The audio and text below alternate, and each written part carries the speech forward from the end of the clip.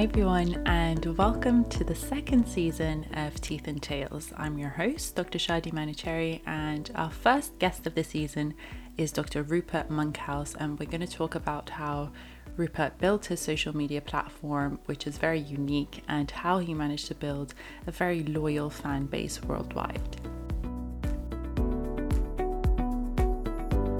Very excited to announce that this episode is very kindly sponsored by Enlighten. You may have seen me rave about them on my social media channels. I get so many questions about teeth whitening, which brand I recommend, and how I personally whiten my teeth. And the answer to all those questions is Enlighten. What's really special about Enlighten is that they guarantee a B1 shade. For those of you that don't know, B1 is the brightest natural shade of teeth that we have.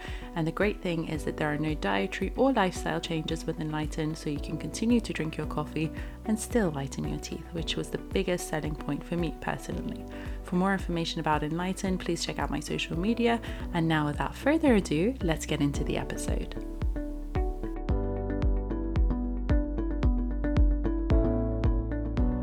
Hi Rupert, thank you so much for joining me today. How are you? I'm good, thanks Shadi. Thanks for having me on. Excited for series 2. Me too. I was just saying I had to literally dust off the mic, headphones. I literally don't know how anything works. I don't remember how I did it. So hopefully this will go to plan. We usually start this off with asking you to tell us a little bit about yourself, what you do and how you got here, please. Fine, yeah. So I'm Rupert. I'm a general dentist. I qualified from King's in 2017. Went up north briefly for a year for FD up to Hull, and then came back down to London and was working in NHS in central London, and then started doing a little bit more private work out in Pangbourne, just the other side of Reading. And over the course of sort of 3 or 4 years, I transitioned to being completely based there, which is what I'm doing now. I like a bit of removable pros, but I enjoy sort of all general dentistry. I have a stuff on Instagram where I chat through dentistry with lots of other dentists. You're coming on in a couple of weeks to chat about stuff like this. But yeah, that's it really. So talk me through how, because a lot of people like myself will know you as the impressions guy, as the dentures guy, as the guy who makes the uncool super cool. And that's a very, very niche market. If you remember the first time I met you, I was like, you're the guy with the impressions. Like that's how a lot of people will know you. So how did you just fall into it, or like how did you come across impressions, and how did you decide to make that your thing? So it was always the part I was sort of most interested in, like removable prosthodontics, dentures and things like that, because in our third year of uni is when we started doing it. I just had a really energetic, influential tutor that was just like, infectious enthusiasm, and just pulled you along with it. And it just, I just always found that the most interesting part of it, really enjoyed it. I had a really interesting perio tutor in 4th year and started getting into that, but that's just kind of like how I am. Like, I just like sort of doing bits like that. But then when I got into practice and FD as well, my FD practice, there was a lot of denture related stuff there. It was a very big practice up in the northeast or East Yorkshire, and it had the sedation contract for that area. So it was once a month, patients would come in, be referred in for tier 2 sedation kind of stuff. And if they didn't have any dentures at the consultation appointment, they got sent to me, and I had a month to make them before they came back for the treatment. And we also had an in-house lab at that point as well. So there was clinical dental technicians and things like that. So I was always popping in, and it just sort of went from there. And then on Instagram, I didn't really do anything for a long time. It was more to not be looking at teeth all the time on my normal Instagram. So I made a separate one to sort of, if I want to look at teeth, and then started doing a few pictures of impressions. And then one of my friends from uni, Sana, you might know Dr. Sana, she sent it with the hashtag Impression Club, and I was like, oh, that's cool. And then we started, it was a joke between like 2 or 3 of us doing it, and then suddenly random people started doing it, and it just went from there. So it was never really planned. Yeah, because it's very, very different. I remember when I started my Instagram page, I was very adamant that I wanted it to be different, because there is a lot of people on Instagram. There's a lot of dentists whose pages almost look identical to each other. It's just, smile makeovers and a bunch of stuff that I didn't feel, I mean, that's all well and good, but I didn't feel it inspired me. I didn't want it to be my thing. So I did some soul searching to be like, okay, what makes me different? But it takes guts to be like, okay, I'm going to make the uncool cool, because as we know, not very many people like dentures, not very many people like impressions. I commend you for doing it. I personally hate dentures. I don't know how to do them, and I don't think I've ever done them well. So how do you make sure that you do it well, and how do you inspire others? Because hashtag impression club is a big thing. It's a global phenomenon. Everyone kind of takes part in it. I see your posts on Instagram and I'm like, how do so many people care about impressions? But it's like literally a lot of people care about impressions. How did you make it cool? I think part of it with the Instagram side of it anyway was doing the photography the same way that people do really nice photography for their, as you say, their, you know, smile makeovers and things. It's Instagram's a visual platform at the end of the day, and people just want to go and look at nice pictures. And I had a little bit of extra knowledge from stuff that I'd done reading and things like that, and you put that together, you know, to give a little bit of value in that sense as well, beyond just a, you know, a shining picture. And it just sort of goes from there. And then you're able, through social media, you're able to find these people, aren't you? You know, you find, as you say, there's people in India and Australia and Brazil and all sorts. And now I've got a group of people in Australia that I talk to all the time about dentures, just through the fact that they've eventually found it, and it goes from there. It's cool, but I say it was never anything that I, you know, when Sana tagged me and put Impression Club, I never thought, oh, this will be really cool. I'll, like, you know, make this into a thing with, you know, only a third of my followers being from the UK and everyone else is from Australia and India. That was never like the ambition. It just sort of happened that way. But yeah, I think just it started with some nice pictures thanks to Minesh Patel's course, and otherwise it sort of all just went from there.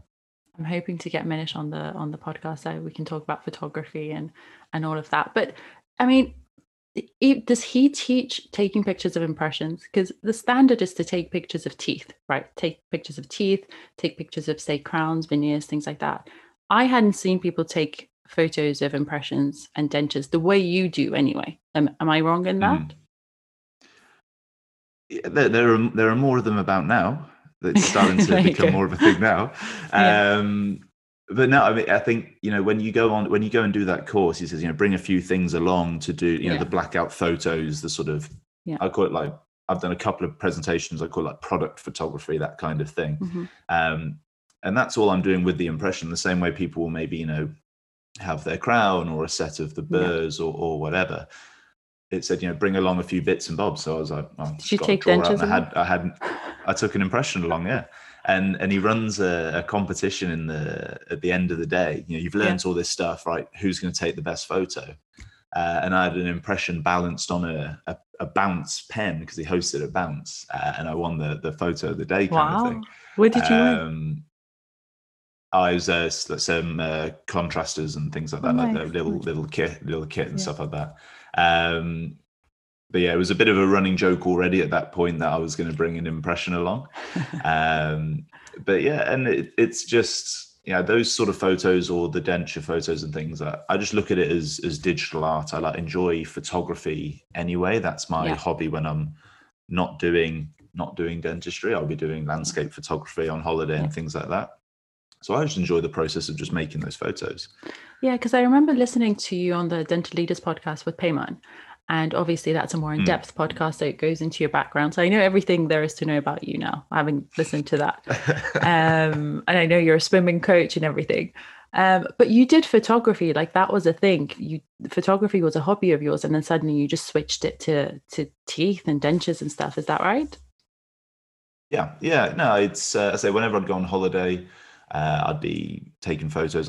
We would pick where we go. Poor Honey gets dragged all over the world to go to ridiculous places to take landscape photos. But can I just say, I'm very impressed with Hunia's photography skills as well, because when we went to the Dentistry Awards, she took the photo that was incredible, and she took so many. So she is incredible. Her photography skills are up there. She's learned from getting stuck with me halfway up a mountain.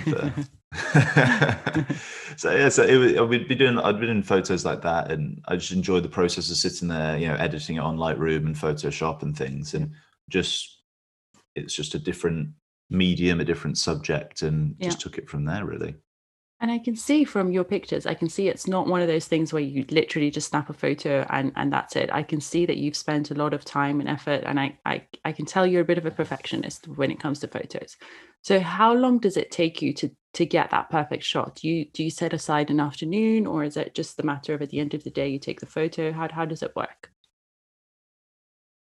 Some of them it depends. I mean, things like the impression photos, Hmm. because I'm doing it for sort of educational stuff, like Hmm. with the Instagram, I'll do step by steps of how I've done it, or for courses and things coming soon.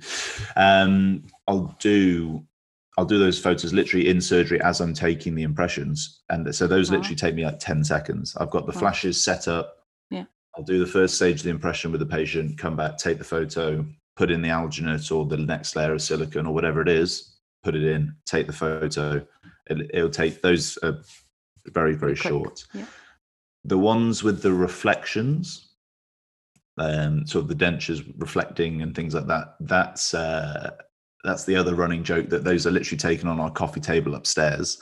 So that will be, I'll get there early when I know that's turned up, and I'll maybe have 20 minutes lying on the floor in the staff room under the coffee table taking the pictures. Oh, wow. So those will take a little bit longer. And then there's a little bit of editing as well, making sure all the blackout bit is good and getting rid of dust spots. And I've started doing a few more sort of compound images with multiple different pictures all sort of stuck together. But that takes a little bit longer.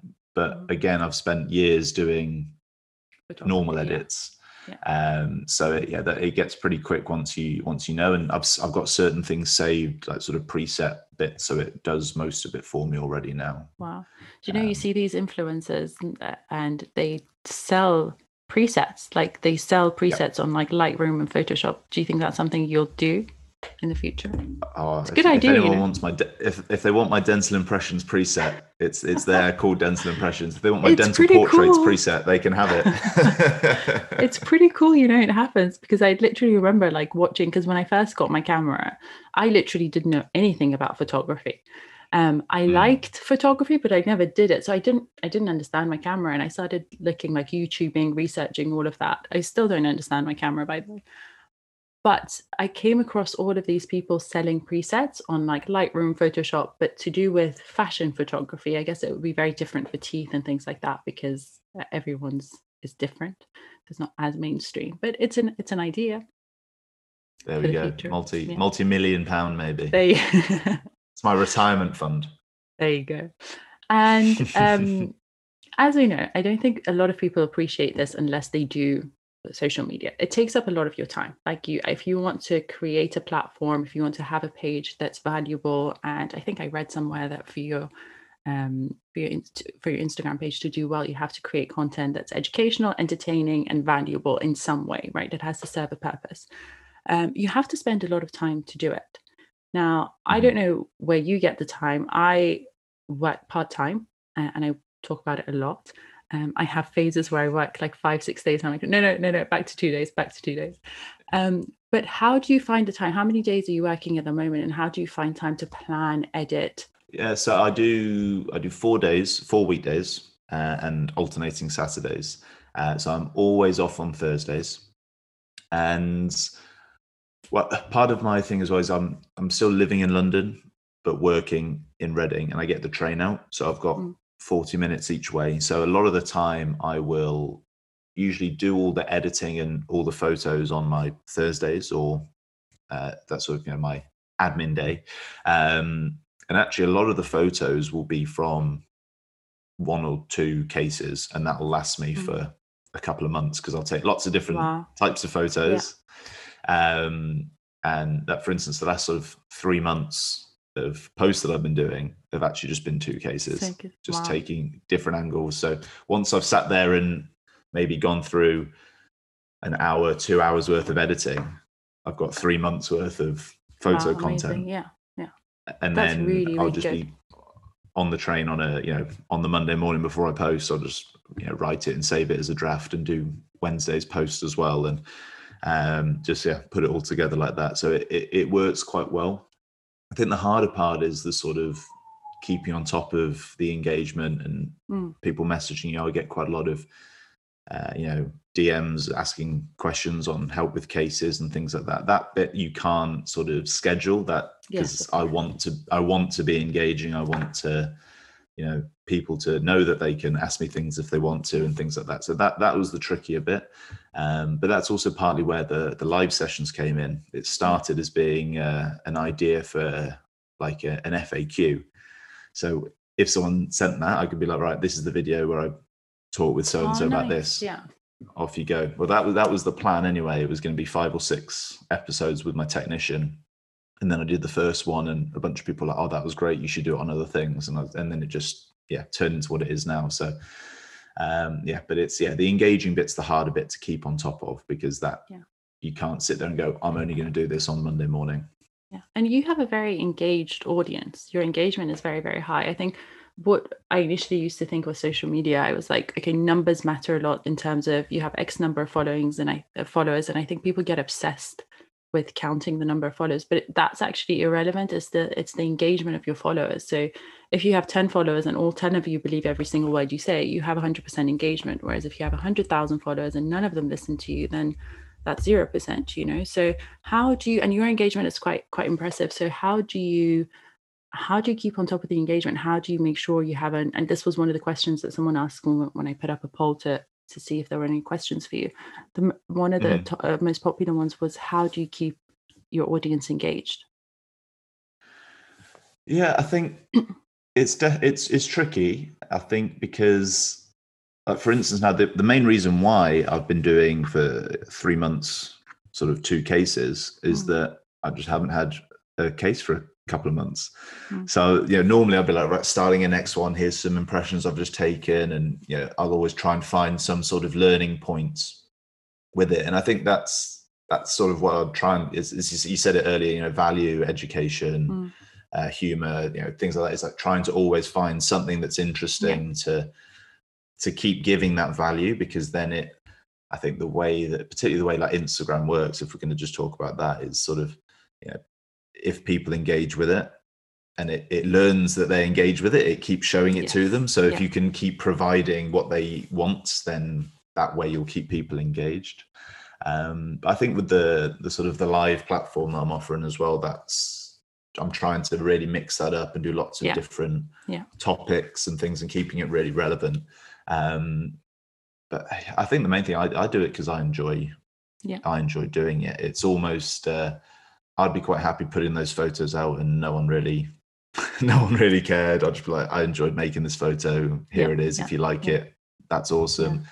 If I can give you some information that helps you next time you're doing a denture, even better. But and just replying as well. Like I think people knowing that if they write to me, I will get to them. Yeah. And try my best to help them. I think that's important as well. I'll remember that next time I'm doing a denture case. I'll be like, can you just tell me what to do, please? I don't know. I look forward to it. One of my friends saying when they just started out after FD, they were saying literally they went and asked the receptionist what to do for the dentures because they were so clueless. And dentures are one of those things that is difficult to do well. So well done. Thank you. On behalf of all dentists, we thank you, and you will be receiving my messages too. I look forward to it. Now, so what would be your advice to people starting out on a social media platform? Because I know we all learn things along the way, and there's a lot of stuff that we did at the beginning that was wrong, but we've now learned from it and moved on, and we're constantly learning. But what would be your advice to somebody who's just about to start on a social media platform? Let's use Instagram for example. What's your advice to them to have a valuable page, to engage their audience, and just to provide value? I guess the first thing is sort of knowing what your audience is. And again, like you touched on it earlier, that you're very, well, actually it might have been before we started recording, but you're very sort of patient facing. Mm-hmm. Yeah, I'm very dentist facing. Yes. I'm very unlikely to get a patient directly through Instagram, because my patients aren't generally on Instagram. They're generally older or whatever. So knowing your audience, and that way you can create the content that is going to engage with them. So mine, I know that it's, well, you can check it. I know most of my audience are between 25 and 35 young dentists, and I'm going to try and help them with dentures. So let's give them some tips that maybe you don't know about, people don't know about, and will find useful, or just even just sharing what you do, because it doesn't have to be something that's brand new, but just everyone takes that little tiny thing away. It's whether, you can go back to the Smile Makeovers, you can go on 5 different anterior composite courses, but you'll maybe take something away differently each time. So knowing your audience and just trying to provide that value with everything you do. And I think as well, just doing it for the right reasons. I never made the account in the first place to be an Instagram dentist or whatever. I just wanted to not look at teeth all the time on my photography page. And just sort of taking it from there. And it's difficult. I mean, for yours, does it bring you lots of patients? Do you get lots of new patients from it? It does. Was that the goal? I mean, it was to stop you going crazy in lockdown, right? Yes, that was the number one reason. But I think you're absolutely right. I think you need to just find out what you want to do, whether you're a dentist creating content for dentists or creating content for patients, because that's very different. So for me, it was initially my aim with the social media was to put myself out there, about me. And I think this is where people can choose different things to be their USPs, I guess, on Instagram in particular. A lot of people do incredible smile makeovers. Someone like Teeth by Techie, he's incredible. But if you look at his feed, you don't see his face.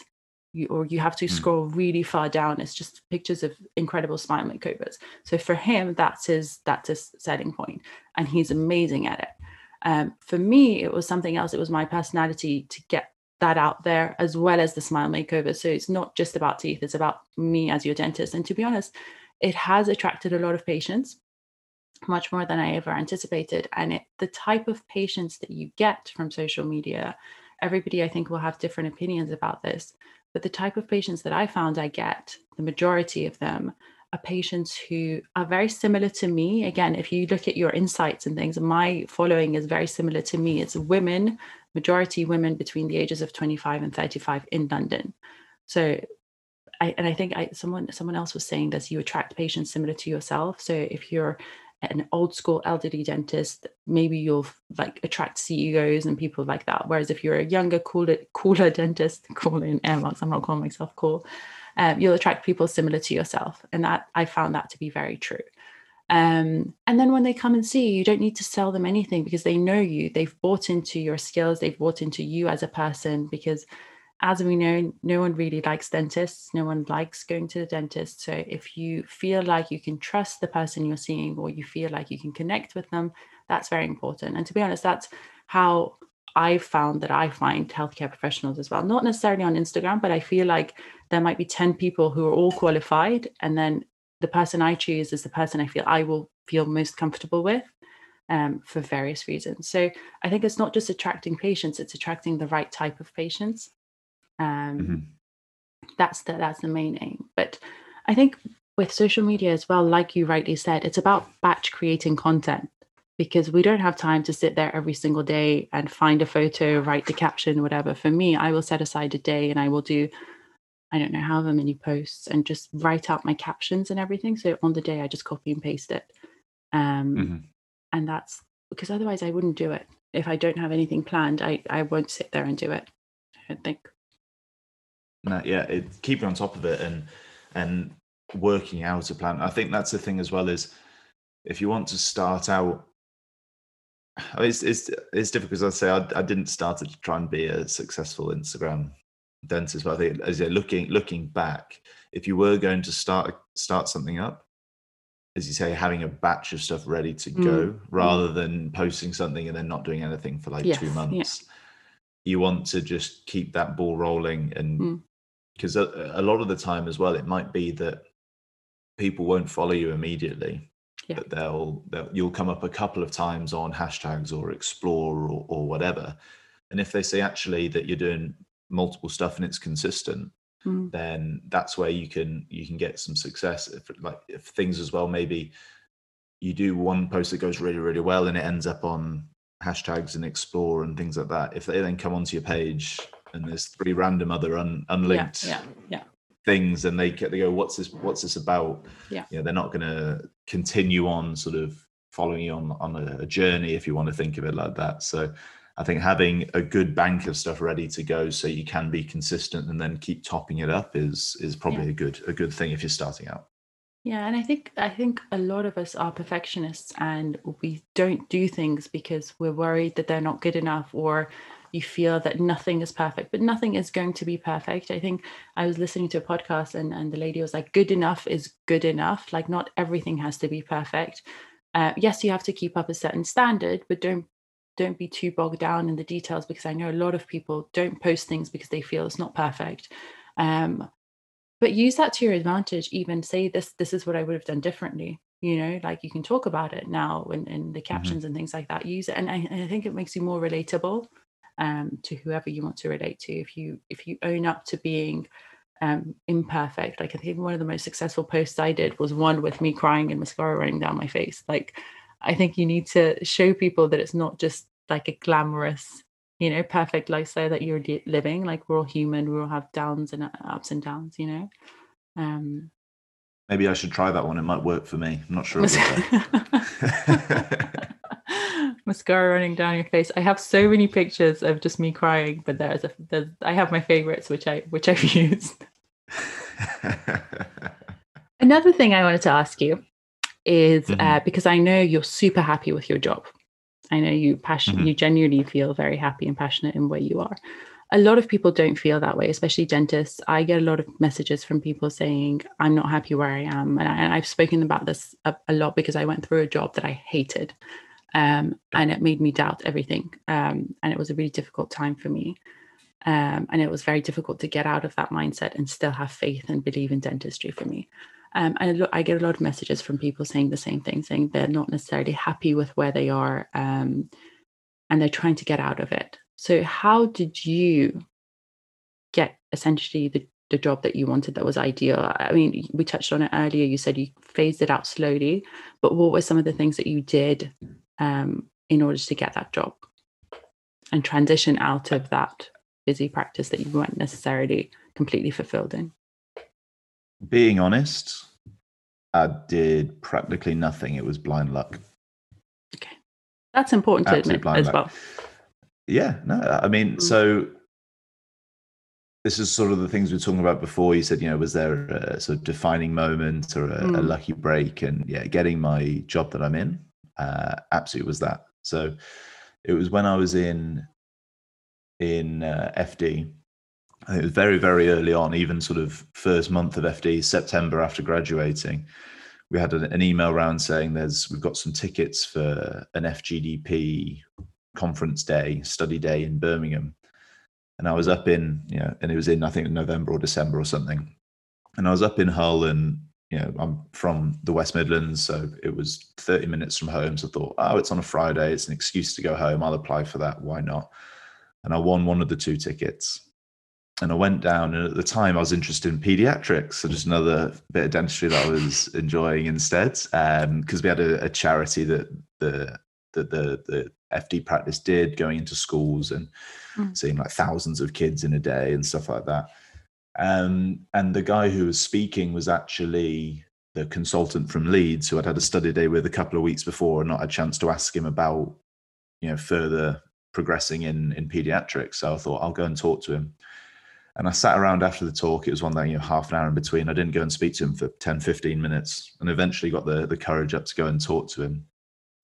And as I was chatting to him, this lady behind me eventually just joined into the conversation. And we were just talking about special interests, pediatrics and things like that.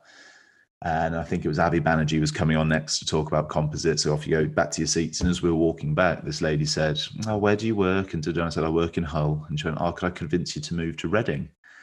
And I sort of laughed it off. I was like, that's very funny. And then 4 hours later at the end of the day, she came over to my table and was like, no, seriously. And I was like, well, I'm finishing in September. I'm looking for a job. And she gave me a card. And she had no idea I was an FD. she's from New Zealand and works in all private practice, so she doesn't know what an FD is. She didn't know that meant I was 3 months graduated or anything like that. But we got to talking, a few, emails and things like that. And then by then September, she said, come and do some Saturdays. We're always looking for people to help out on Saturdays and things like that. So I did a year of Saturdays, and then her husband happens to be one of the top prosthodontists in the country. So that worked out quite well for what I was enjoying doing. So after a year of that, I did some Wednesdays just shadowing with him, and then started seeing some patients on the Wednesdays. And then I did Mondays and Wednesday, and it just went like that. So literally just if I hadn't said, oh, I'll apply for that conference because it's vaguely near my home and I can go home for a weekend, then I wouldn't be sat here now probably. I don't think it's pure luck. I think luck has there is an element of luck, definitely. But I think it's also being in the right place at the right time. You have to put yourself out there. A lot of people that get their ideal jobs have networked and been in different settings. I mean, if that was me, I'd be like, Birmingham's far, I'm not going to go anywhere. I want to go home to my cat. Like I wouldn't have done that. So I think you did the right thing by going to places. The reasons behind it might not have been, oh, I'm going to go meet someone and find a job. But I think the more you put yourself out there, the more you create opportunities to get to know people, and something will come of it eventually.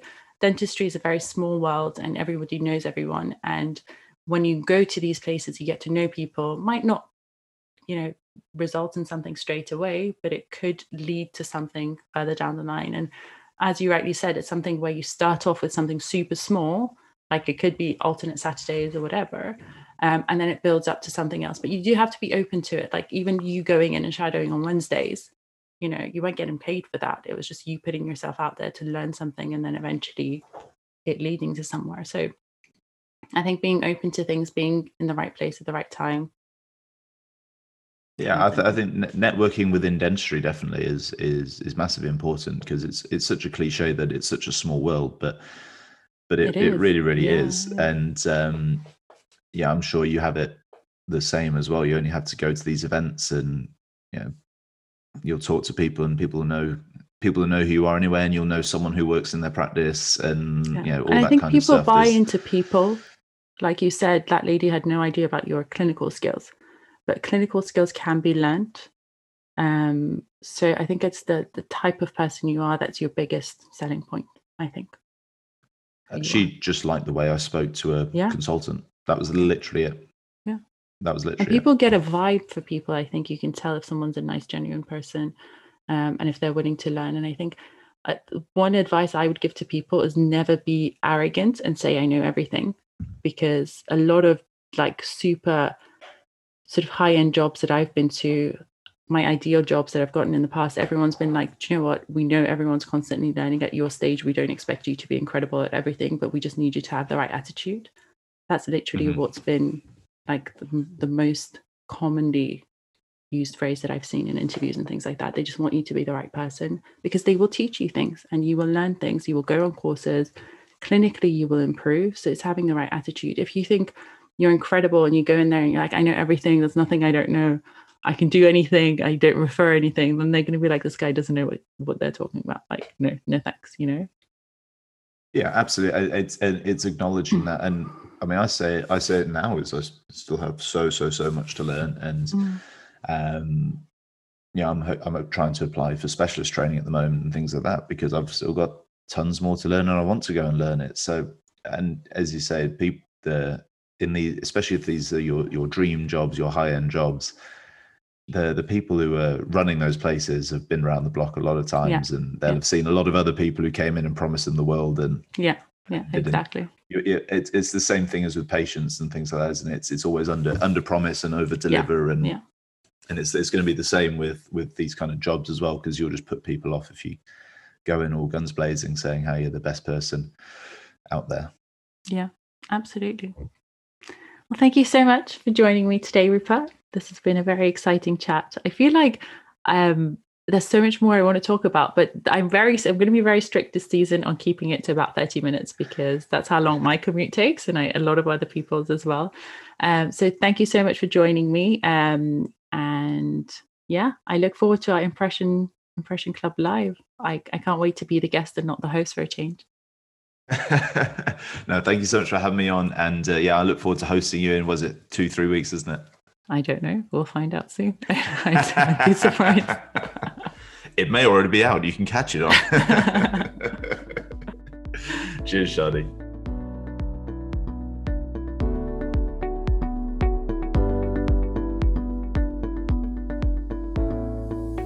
I really hope you've enjoyed this episode and hopefully learned a few things. I know I certainly did.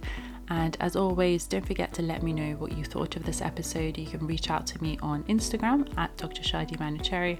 I always love hearing your responses. And if you have any requests for future podcast episodes, please let me know there. I do usually listen if there are specific requests that are quite popular. As always, there will be a new episode every week, so please don't forget to subscribe to the podcast to never miss an episode. And I can't wait to speak to you soon.